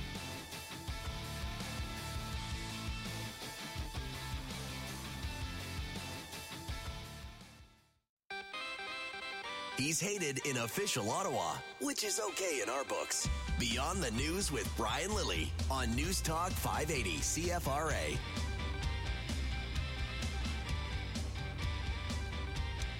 Yeah, that bit about being hated in official Ottawa, it's pretty accurate, I'd say. 521-TALK, 521-8255, star 580 on Bell Mobility. If you want to talk to the guy that most in the media party consider to be the fart in the elevator, the guy that is just the stink because he asks the questions that they don't like. Dave in Ottawa, you're on Beyond the News. Before I talk about Kathleen Wynne and the budget, I'm looking at a half-page pullout from the Financial Post, and this should be really good news to the victims of the Phoenix payroll system. What's this that? week is National Payroll Week. And, you know, if they'd bought an off-the-shelf system, it might have worked. Now, the guest you had on who said they can't afford to send our kids to school with salami sandwiches anymore, they got to bring peanut butter. Wrong on both counts. Shouldn't use salami. It's full of these nitrates and stuff. It's not healthy. Hey, don't pick on salami. Can't bring peanut butter because of allergies. No, wait, Dave, wait. You might be somewhat misinformed. In elementary school, you can't. But once you get to middle and high school, you can. And so my twins just started middle school this year. They cannot bring peanut butter. Oh, at middle school they can. From kindergarten to grade 6, they couldn't. You know what they wanted for their first day lunch? What's that? Peanut butter sandwiches. But for those who can't bring them, I had a couple of options. One is you could bring ketchup on bread sandwiches. And when you got tired of that, you could bring mustard on bread sandwiches. You know, I don't see this as a bad thing. I grew up with cheap Scottish parents. Some would call them poor Scottish parents. Mm-hmm. We used to use this thing called sandwich spread, which I found out later in life. You can still buy it. Heinz sandwich spread. We had it here called potted meat. It's essentially mayonnaise and relish together. Oh, okay. And other people would call it like something you'd put on your sandwich for like a mayonnaise. You would put it on. Hold on. Okay. I got to finish this story. Sure. You would put it on as a condiment. We just used it as the total sandwich. Mm-hmm. That's all we had. We thought it was wonderful. Yeah, we had something called potted meat, and it was meat byproducts, and the label said may contain and/or about 5,500 and/ors in the row. It tasted awfully spicy because I guess that's the only way they could cover up all the and/ors and make it a little bit palatable. But anyway, the budget. Well, the throne speach. It wasn't a budget speech, yeah, today. okay. There's a lot of budget measures in there, like Okay, taking off the let's call it a throne HST. speech. Let's call it a throne speech then. How do you like that HST move? I'm going to disagree with you because it's not really canceling the HST because, as you said, they probably can't really do that. What it is, it's a rebate in an equivalent amount of the HST. You know, we don't have the details on how they're going to do it yet. Well, that's the way I understood from listening. But, yeah, that's how I take it, is I don't think they can just say we're going to stop collecting the HST on this, or they'd be in violation. A rebate in lieu of. Yeah. Whatever, yeah. Now, they're going to create all these daycare spaces at how much cost? Where's the money going to come from? There's no change in policy. It's like the old expression of rearranging the chairs on the Titanic. There's no change in policy. They did not say they're going to back out of this carbon tax thing with California and Quebec, which is now already skeptical and full of doom and gloom and stuff. Why would they do that, Dave? They're not going to back out or cancel any further wind and solar farm projects. Because that would, we're going to keep it higher. They're not going to halt the sale of Hydro One. If we own Hydro One, at least all these rip-off profits that are coming into the government. Now they'd be going to the private sector. So they're not doing anything. There is no change in policy. It's more of the same and promise you more, raise the debt higher and higher, and now you vote for me again in 2 years. Well, not a chance in the world. I never voted in the first, last, or in between. So you're still not going to vote for Kathleen Wynne? What do you mean still not? I never did. What's it going to take, Dave?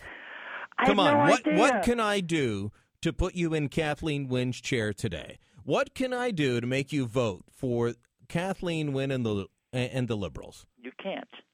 You can't. What if we throw in free oil changes? No, I've got coupons for free oil. I haven't paid for an oil change in 3 years, and I got another 2 years worth of coupons left. The whole way that they're going about it seems like that car salesman. I have nothing against car salesmen. I love when they offer me a deal. But when you get to that point, you're trying to buy a car, and they're like, and they know that you're close, right? Yeah. And it's, okay, what can we do to make this happen today? That's what this throne speech sounded like to me. But there isn't anything in there to make it happen. It's expensive promises that are going to make us worse in the long run and not better. And there's been no real change in bottom line policy that's going to address the real issues. What do you want to talk about issues for? Why do you have to go and ruin things, Dave? Okay, well, you always have to ruin things. You're the reason we can't have nice things. Let me set you off on a better tone than okay, before. Then I got to go to Gloria. Yeah, now what's more fun than beating pinata of Jim Al-kun, I forget his name, the leader in the North Korea. What's more fun than beating a pinata of Kim Il-jung for 15 minutes with a big stick? No idea.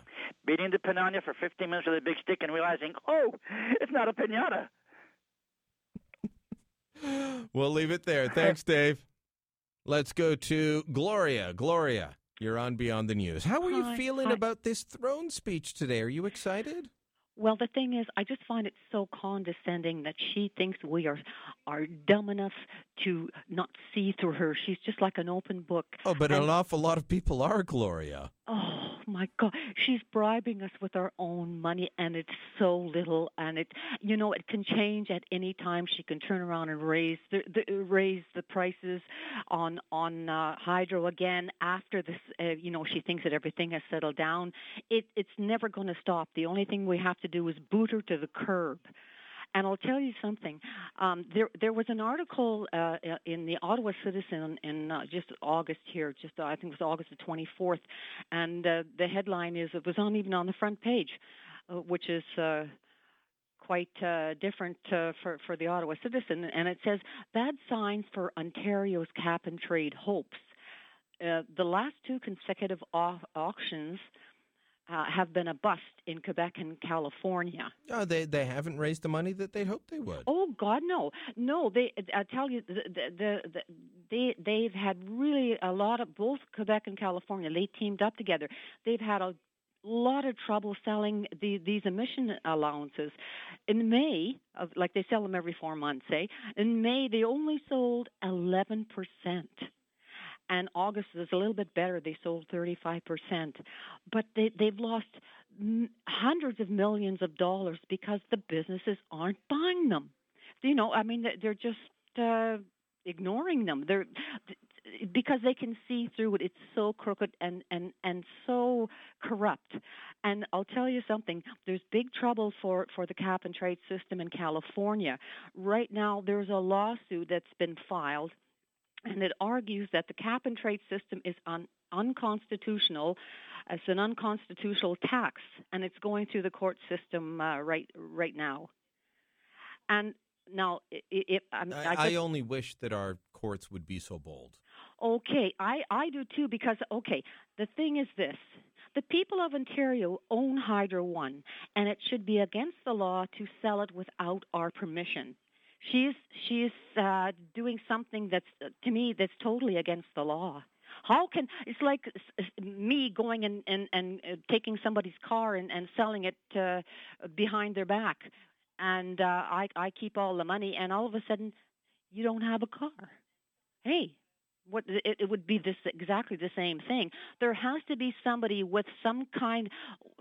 There was a law. They are the people that can do this. They are our elected officials, and elections have consequences. What gives them the authority to sell something that they have nothing to do with? They haven't put a penny in there.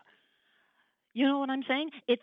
Collectively, it's the Ontario people who own Hydro One. She has no business selling that without our permission. She is the elected premier. Yes. She represents the people of Ontario as the elected government. And so, no, actually she does. We may not like it, but she does. And it may be a crony capitalist move. It's not a real privatization, by the way. It's crony capitalism at its worst. Oh, yes. The way that they've done it. Mm-hmm. But legally, they are allowed to do it. Who said? Yeah. We elected them. But the thing is, why is California filing this lawsuit that says that this tax is unconstitutional? Well, you're confusing issues. Saying a tax is unconstitutional and saying that you can't sell a government asset. Of course a government can sell a government asset. Otherwise, they wouldn't be allowed to shut down schools. They wouldn't be allowed to build a power plant. They wouldn't be allowed to do anything without having some outside body. And if that's the way it's going to work, then why bother electing anybody ever? We can elect them. We can elect them to look after our core services. That's all they should be there for. That's number one. That includes whether they buy or sell. I'm not going to quibble on that. I think that they're absolute crooks in how they've done it, Gloria. But the fact that they have the right to do it, I would never say that they didn't have the right to do it. Are they crooks? Absolutely. I'm Brian Lilley. This is Beyond the News. Back in moments.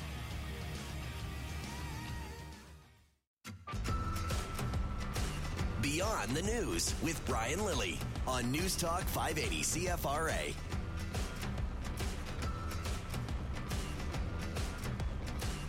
So the Wynne government says with their move to remove the HST, the provincial portion of the HST, off of your hydro bill, the average consumer will save $130 a year.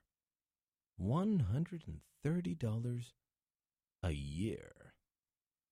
Don't you feel richer already? What's the Scotiabank slogan? You're richer than you think? Maybe that's what they're hoping for. That you will think you're richer than you think. Tell me,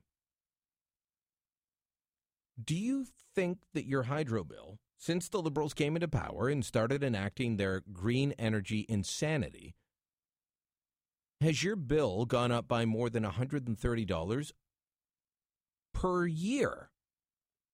Guy, the Capital Voice. Guy, is your bill gone up more than $130 in a year? The last bill that we were looking at was about $380, Brian. That's up from about $180. It's almost doubled in 4 years. Okay, so more than $130 a year. That's a month, Brian. $400 a month, so we're paying $220 more a month, or $2,400 more a year than I was 4 years ago. I'm just trying to figure out liberal math here, Guy, that's all. Well, the global adjustment is probably the biggest thing that Jim McCarter pointed out, and that's one thing I wanted to talk about if we could use that as a segue, Brian. Sure. And realists, they made it so complicated that it's going to be very hard for Patrick Brown to unravel it. But that he must do.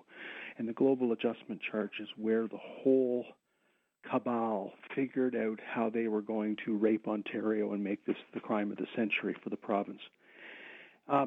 It's very unfortunate. Actions speak louder than words. That's what I wanted to say. And Kathleen Wynne today made the laziest possible policy decision she could have by just taking a pencil and eraser and changing a line item.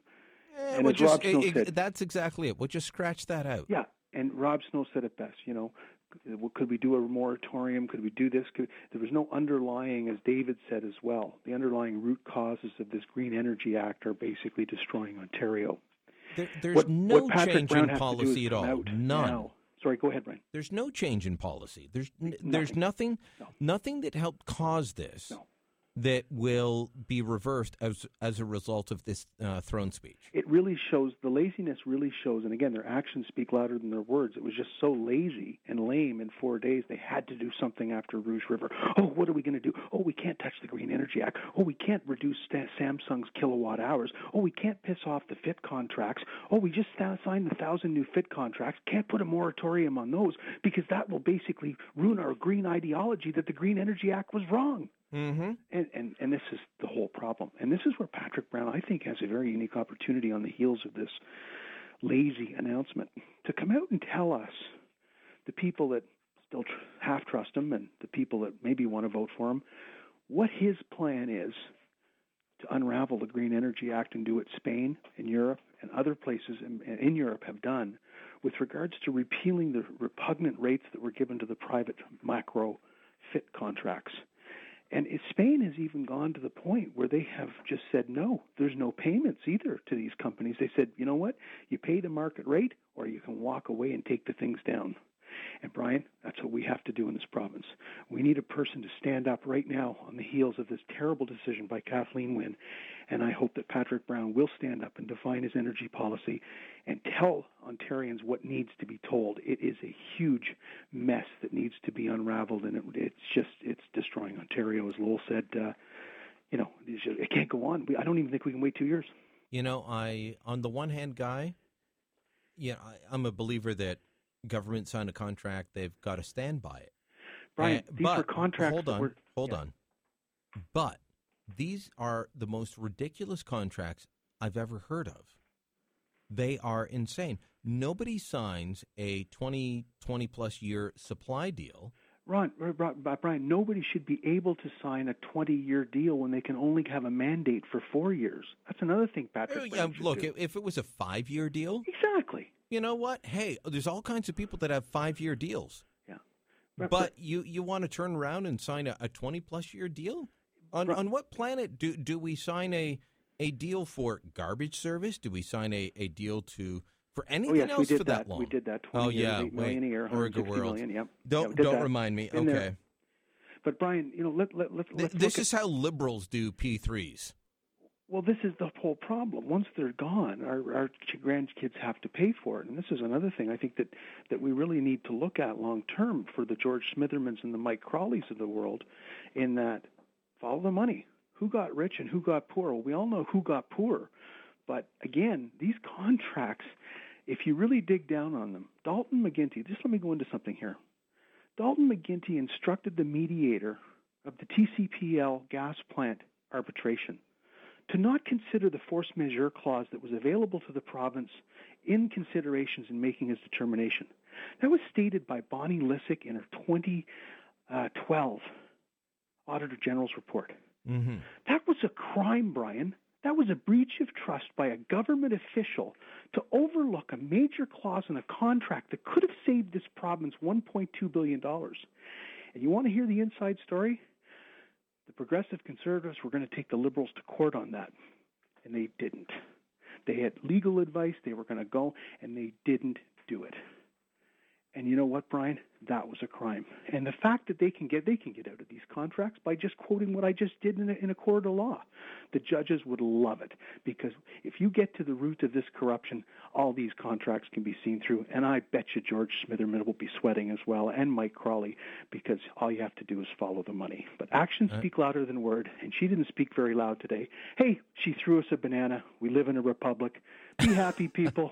I wish more liberal insiders were sweating today, Guy. Thanks for the call. Thank you for your time, Brian. Let's go to Stefan in Russell, line 4. Stefan, you're on Beyond the News. Hi there, Brian. Hey. How's it going? Perfectly adequate. Yeah.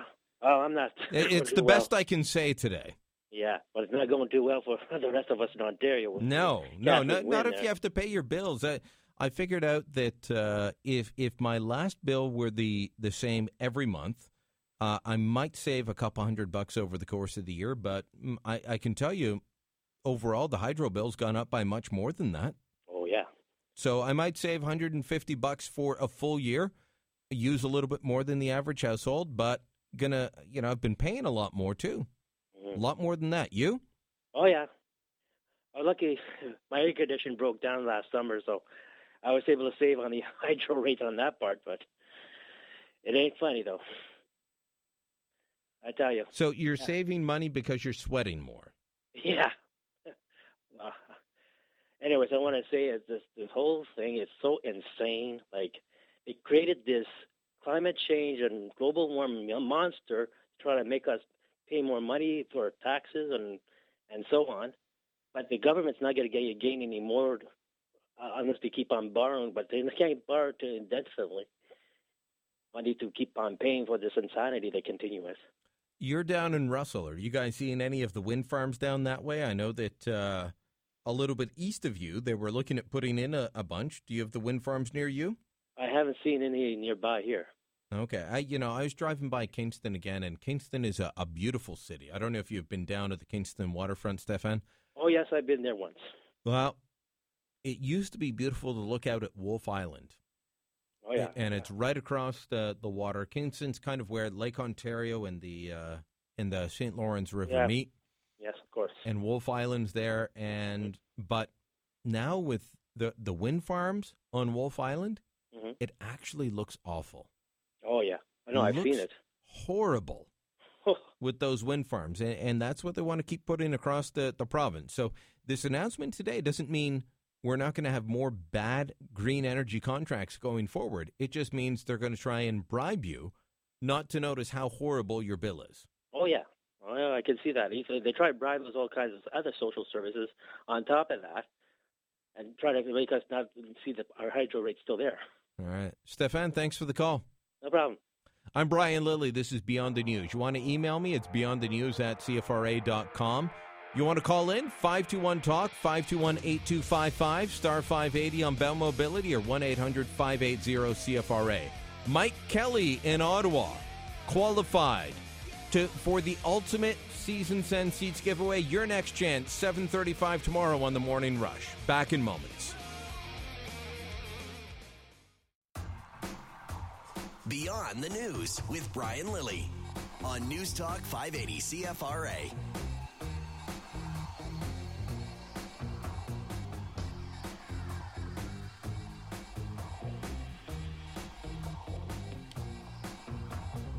I don't know about you, but my hydro bill's gone up by one heck of a lot over the last several years. Heard one estimate is 150% over the last, I think it was half decade. 150%. But don't worry, they're going to take the provincial portion of the HST off your bill. Now, legally, they may not be allowed to do that, and so it will actually, they'll still charge you the full HST, but then just rebate you part of it. They want to buy you with your own money. This is their new plan. Sounds an awful lot like the old plan. Do you remember last week when Kathleen Wynne was out before the throne speech, before she said she was going to prorogue the legislature, and she was talking about how they needed to change up the system and start doing more rebates for people. Do you remember that? It wasn't a case of let's change how the system works. It's let's use your tax dollars to give you back more of your money. So that's what this is. This is not fixing how badly broken the system is. This is not reducing hydro rates. This is not doing anything about what has driven up the costs of electricity in the province of Ontario. This is about keeping taxes high to give you back more of your money and claim that it's a cut. And I hope everybody understands that. When am I against tax cuts? I'm not. But this is not a true tax cut. This is not a true attempt to say, let's lower prices for everybody. This is, we lost the by-election in one of the safest Liberal seats in the province, and we've got another one coming up in Ottawa-Vanier, and we don't want to lose that. Now, it'll be a cold day in hell before Ottawa Vanier votes anything but Liberal. But it could happen. Or they could not win by 45%. They could only win by 39%. They could have a bit of a scare. Got some interesting numbers for you coming up, by the way. Next day or so, I'll bring you some interesting numbers on the Ottawa Vanier issue. What different people were spending on that. Right now, though, let's go to Michelle. Michelle in Ottawa, you're on Beyond the News. Good evening, Brian. I was listening, and this morning I heard Lowell discussing it, and I thought, how sad is it that the best ideas come from a retired radio announcer? Like, how desperate are we for real leadership Well, here? I missed him this morning. What was his idea? Well, I was out at the mosque with the Prime Minister when Lowell was on. Yeah, so well, what listen, was his there's idea? a bunch of things, but I won't go over all of what he said. But what I just want to cover some ground here is if I had faith that Patrick Brown would actually, if he was to win, go in and say, okay, I'm canceling all these contracts. If he was to cancel them, he would force the truth. Those companies would sing like canaries, and I'm sure a lot of disappeared emails would reappear, and we would actually find out the truth about how rotten that whole system was. But, again, we have to have faith in the person. Well, they would pull out the emails to show what they were promised. Exactly. They would pull out the emails to defend their ability to keep those lucrative contracts. Anyway, the whole thing is they just refuse to stop moving forward with all this nonsense and just we're freaking bankrupt, and I don't know what they want, what they expect is going to happen. It's so sad that people that live in New York State are spending less for electricity that I'm paying for all these years, and we own a small company. Let me tell you, it is not easy.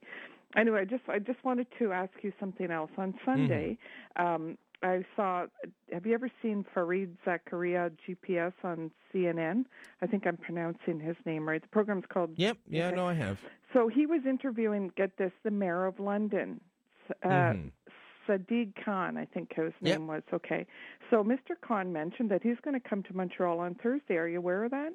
No, I didn't know that. Well, and then he's going to go to Washington the next day, I guess. So Mr. Fareed said to him, well, that was quite an accomplishment that you won this, with all the anti-immigration parties now in Britain. And Mr. Khan said, well, do you know that only 45% of London's population is white Christians, that they're actually in the minority. But he's coming here to speak to the Muslims in Montreal to tell them that the West does not hate them.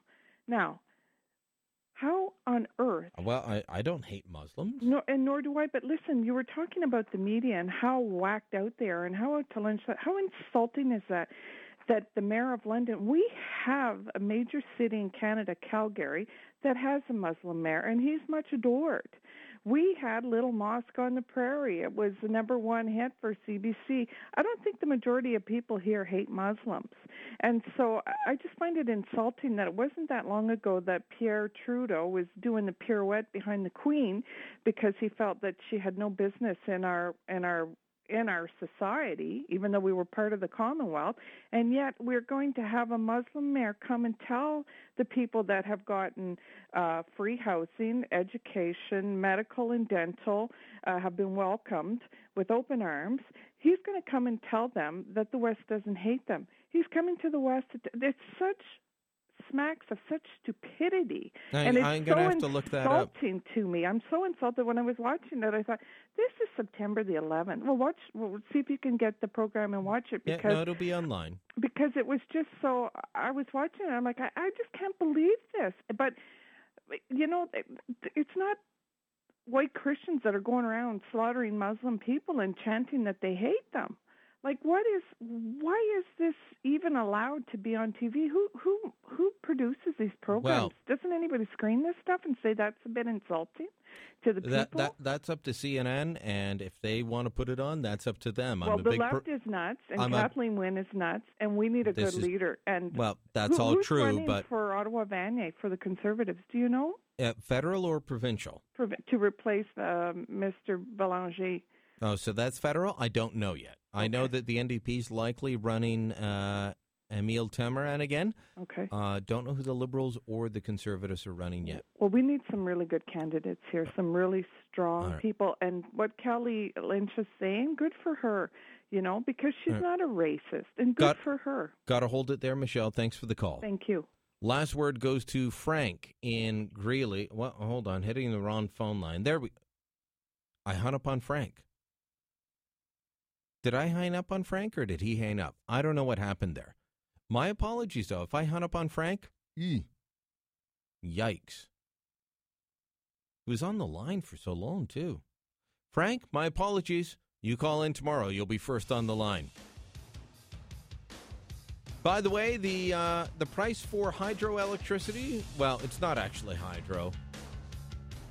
It's mostly nuclear right now, but the price for electricity in Ontario right now, as of 8 p.m., 2.19 cents per kilowatt hour.